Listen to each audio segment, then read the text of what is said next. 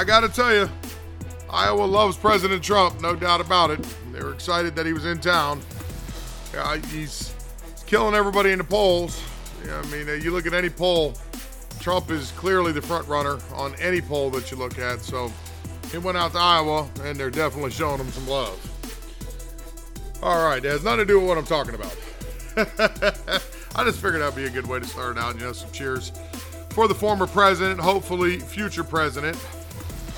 The rise of Brics and the fall of the G20. When the G20 group of 20 was created in 1999, the United States was the big dog at the table and saw that this new entity was another form or tool of giving Washington more de facto control over the international financial system created in the aftermath of World War II in order to coordinate international economic policies with the U.S. dollar as the reserve currency.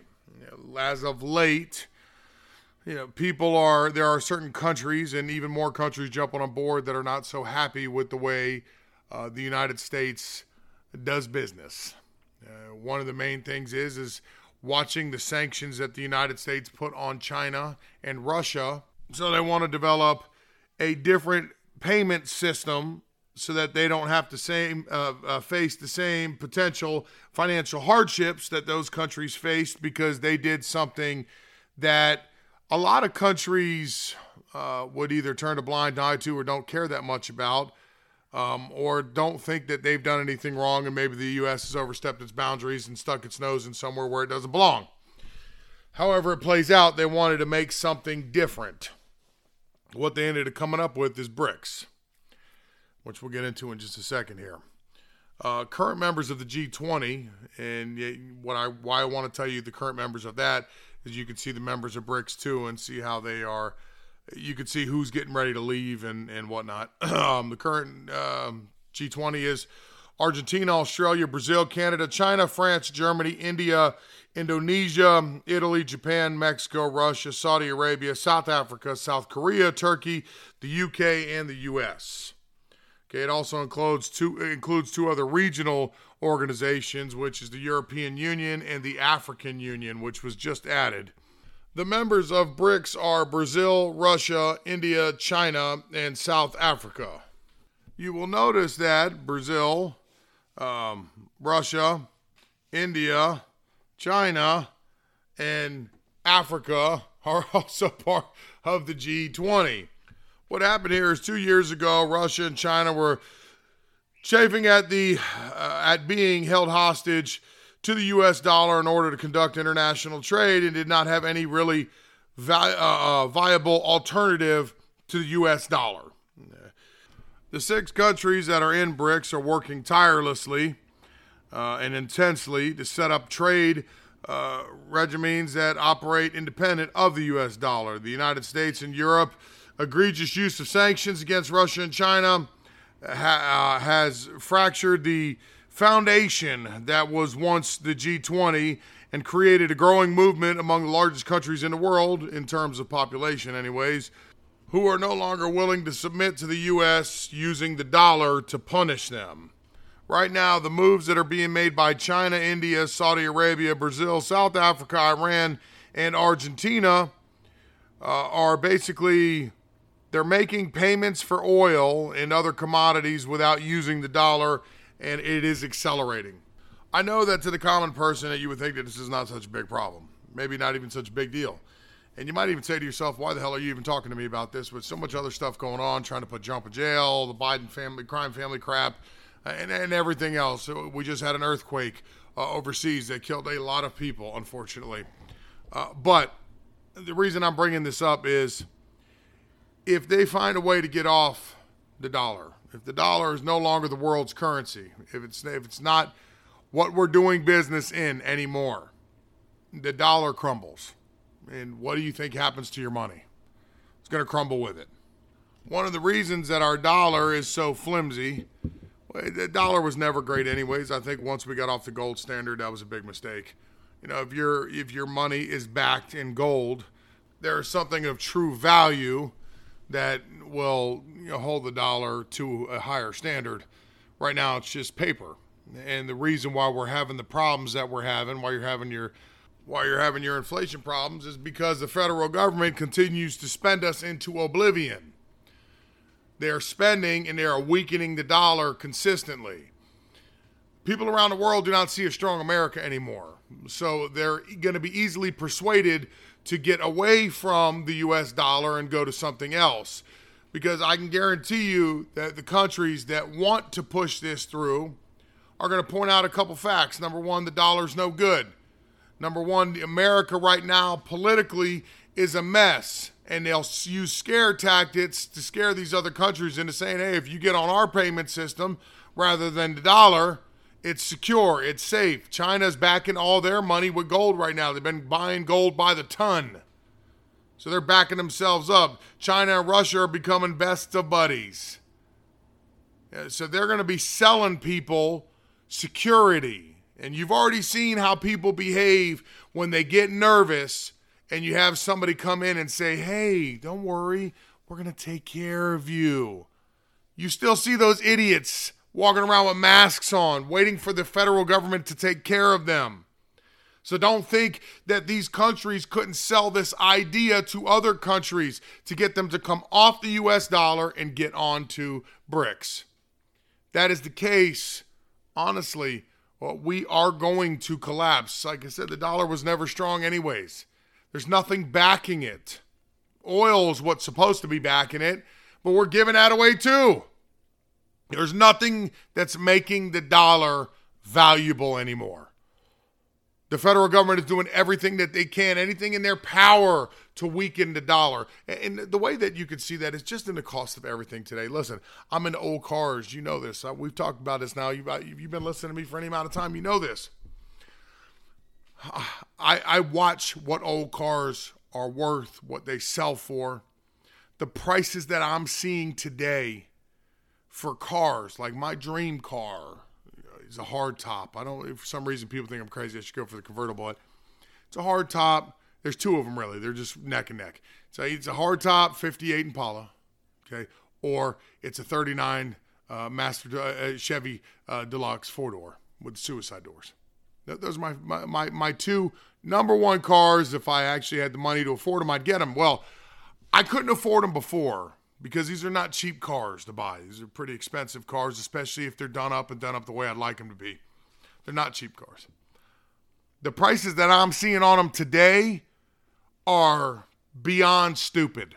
If I couldn't buy it before, if I had the money that at the price it was before, I wouldn't even waste my time buying it now because I'm going to lose. It's got to come down. Generally, 58 Chevrolet Impala convertible used to go for around $100,000, give or take.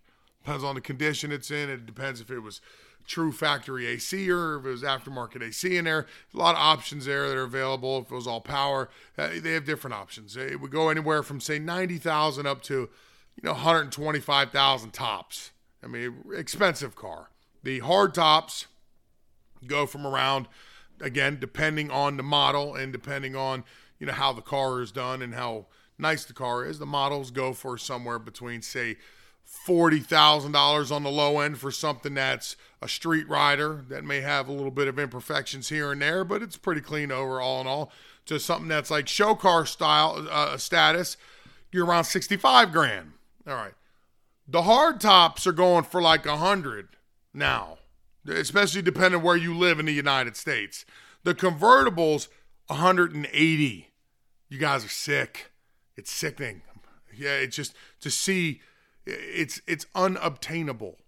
Yeah, and there's a lot of guys trying to sell them, but who could buy them in these days and times? Yeah, you guys want to cash in because you're like, hey man, if we get $180,000 for it, yeah, for sure. Sell it. Give it 5 years, let the market do what it's going to do and correct itself and let it come back down to where it's around $100,000. Hell, you just made $80,000 on the last one. You just been able to buy another one. Sure, I get it. But we have made the dollar so weak and inflation is so bad, it's everything. Our dollar is just in a hole. Everything's getting more and more expensive because our dollar is worth less and less because you have a out-of-control government that continues to spend and has no care for this economy. They are crashing the economy, and they have no interest in doing anything to stop it. Brics would be very dangerous. These countries continue to jump on it would be very dangerous. It would not be an immediate crumble of the dollar, but we would see this heavy and steady decline to the point where the dollar is worth nothing. And then that's where the government will come in at the end. That's where the government comes in and they convince you that now your dollar's not worth anything. We're going to move to a new digital currency. Oh, yeah.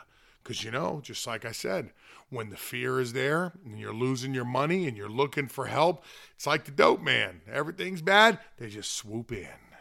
Hey, how you doing? I got something here, man. It's going to ease all your problems. Yeah, that's the moment that the government's just waiting on. They're just waiting on that. We're going to move to a digital currency now. They're going to sell it to you. They're going to package it up, sell it, make it look real pretty. You guys jump on this. We'll give you $1 for $1. Or, well, you know what? If you get on early, we're going to do better than that. For every dollar bill you got, we're going to give you $1.50 worth of digital currency. That's what we're going to do for you. We're going to make that deal so good that most people will be like, well, hell, man, I can get more money on it. I'm going to do it. And then you've lost your freedom. There is no more freedom. It's not hiding things. It's not like I have nothing to hide. I don't do anything wrong. I don't shop at the wrong places. I don't buy the wrong things. That's fine. That's great. So many people don't. What this is going to come down to is the government literally has you. You are now being studied and learned, and they know everything you do. They'll know every habit that you have. They'll know the places you like to eat, the areas that you frequently visit. They're going to know everything about you. And then if they know everything about you and you are doing something outside of what they want you to do, if you are not behaving the way that they want you to behave, if they say, hey, Joe, you're a conservative, and you made a statement saying that there are only two genders, and that doesn't fly with us, we're going to shut your bank account down. And until you correct that and go and make your apology and say that there are 7,694 genders, we're not going to release your funds to you. Freedom gone in the blink of an eye. How many people could withstand? How many people would not say, I just have to do it. I got to have access to my money. I got to be able to feed my family. I got to be able to pay my bills. I got to be able to live. And then you have to live the way they tell you to live. And if you think all this is all made up and it could never happen, please go back in time. Study Germany. Pre-World War II. Study Germany back in the early 1900s, pre-World War I. Go from World War I in there, go through Germany, read it, understand it, go all the way up until World War II. You'll see that it took a good 3 decades to get to where they needed to get to. Watch the currencies. Watch everything. Watch how you lose freedoms daily. And if you think it can't happen again, because remember, we live in circles. And to prove that you live in a circle, do you not see fashions that are like, oh, it's, the 1990s MC Hammer pants, they're back. It's just the way things are. We live in circles for whatever reason. It's a human condition. What's old is new. Yeah, it's nostalgic. They bring it back. It's retro or whatever it is. Just as all the fun things can come back around, so do all the evil things. And I would encourage you to learn your history because that will be what's coming. You need to pay very, very close attention to what's going on with Brics, what's going on with the G20, and seeing what we are doing to agitate the situation. Because it's going to have direct impact on your life. All right, I think we had talked a little bit about this last week, that Trump's attorneys were looking for a change of venue. They wanted to move the Georgia case to federal, and then that way Trump stood a better chance in federal than he does in Georgia with the case. Well, a judge has pretty much probably sealed the fate of everybody that was trying to have it done where they moved it from the state to the federal. Former White House Chief of Staff Mark Meadows' hopes of moving his racketeering case out of Georgia courtroom into the federal jurisdiction, it has pretty much failed.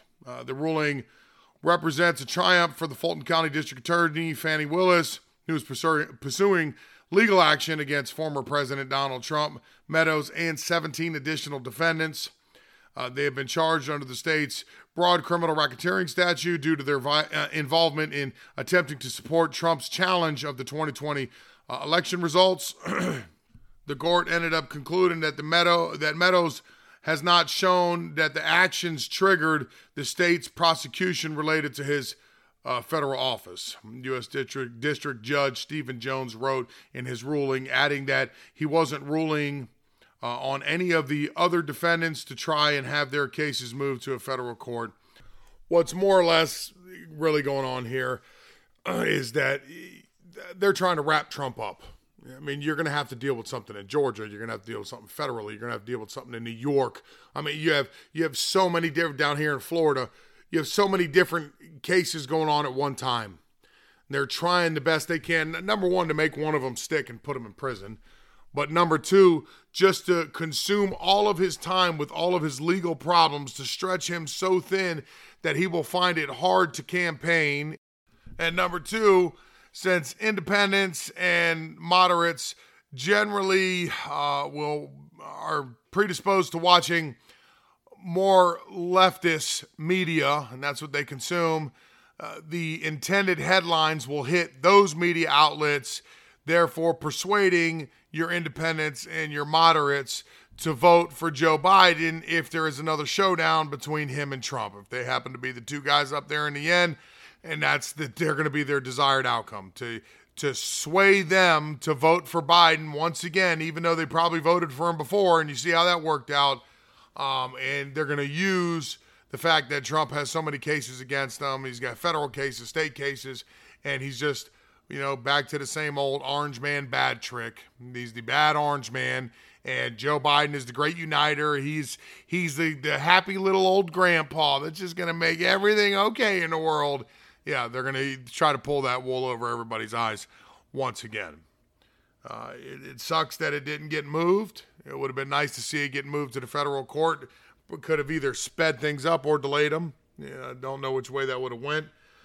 But ultimately, I think he would have got a better result going to the federal court, to be honest with you. I think he would have done better in the federal court than on the state level.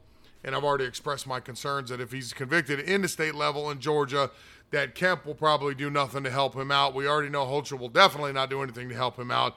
On federal cases, if he is elected as president, he could pardon himself, and that wouldn't be a problem. I know that there is some talk, and it is up for debate, whether or not he'd have the ability to pardon himself on state levels. I don't know the answer to that because I am not a legal scholar. So I would say listen to somebody that may have the actual answer to that other than myself. I think Mark Levin and Dan Bongino, if I remember, Boogie was telling me that's where she saw him at. I think they have them on there. Maybe you could find them from those two guys and see what their thought is on it or opinion is on it, or if they have some really pretty hardcore facts that show that it is possible for him to pardon himself on a state level. I just don't know. So I don't want to tell anything that is not true because I don't know. But that's what's going on with Trump. Man, I have not been able to shake this whatever I have with my voice and my lungs and everything. I've been down for like 10 days now. It's getting kind of annoying, to be honest with you. But hey, we made it through.